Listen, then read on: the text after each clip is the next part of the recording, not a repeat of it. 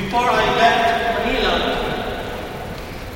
my mother brought me to the Antipolo church and prayed for me. I thought he recited the prayer, Our Lady of Peace and Good Voyage, for my safe trip here in the United States, although this is not my first time to come here. So I'm surprised and happy that I was invited to celebrate this Mass for you.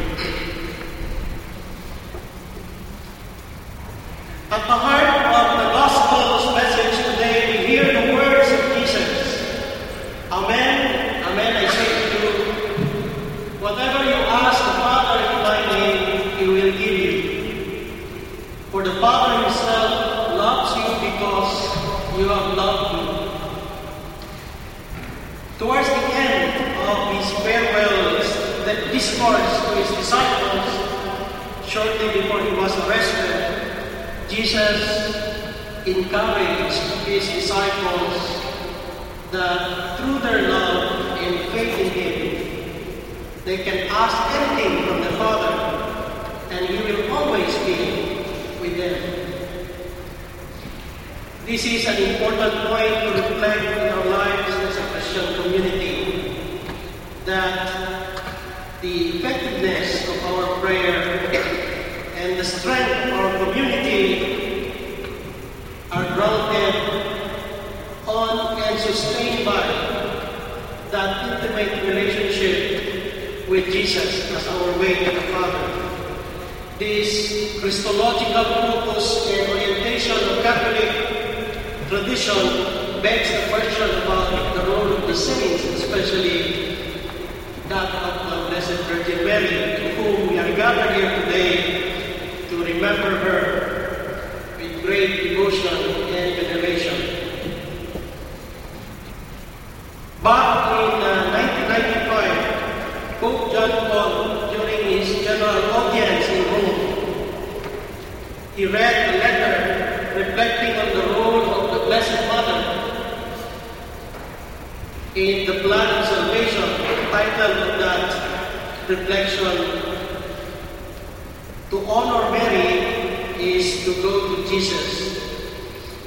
In that reflection, our Pope recognizes the proper way to appreciate her role and what she means to us. And that is, Mary exemplified what it means to be a disciple. And this is what Jesus wanted us to remember all along. In short, we can only ask the Father for whatever we want in Jesus' name if we have the same attitude of surrender, same magnanimity of heart, and the same generosity as Mary does.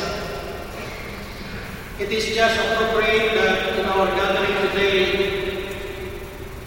it is an expression of our devotion to Our Lady of Peace and Good Voyage, a devotion rich in historical significance and cultural meaning.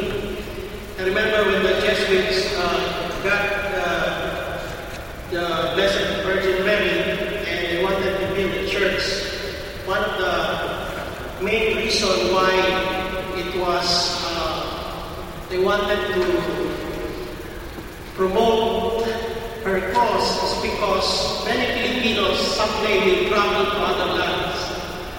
And the Blessed Mary is the perfect example of someone to run to in times of when we are uncertain and insecure about what's going to happen in the journey. And in her life, Mary journeyed with Jesus.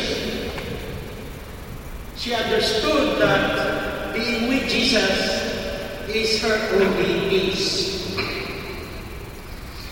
We remember with gladness how Our Lady has interceded in many occasions, especially in the lives of many overseas Filipinos who are or seeking our Blessed Mother's help in times of need and loneliness in foreign lands.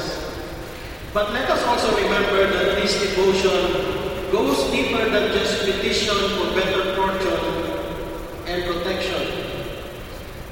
To those devotees in whose prayers are answered and who found consolation and comfort in their difficulties, can attest to the truth that as they move deeper in their devotion to Our Lady, they found greater love and stronger devotion to Jesus. For it is Mary who said, "Let it be done to me according to your word." In the end, our devotion to the Blessed Virgin Mary, if authentic and exemplary, must take heed from her words of Cana, when out of her concern for the newly married couple who ran out of wine during their wedding celebration. She said, "Do whatever he tells you." I believe this is the best way to understand how each one of us can be both faithful followers of our Lord and ardent devotees of Our Lady. It is in the willingness to listen, in the readiness to obey, and in the openness to abide in the will of God. Mary draws us to herself to learn and to discover this faith, this hope, and this love. And that draws God to us to listen to our prayer. She becomes not only our intercessor and refuge in times of need, but eventually our model of commitment to Jesus. Because in Mary, we discover how to become an apostle, someone who readily listens to God's word and lives it accordingly. And it is this reason why we are here today. We ask our Blessed Mother to strengthen the desire in us to be true followers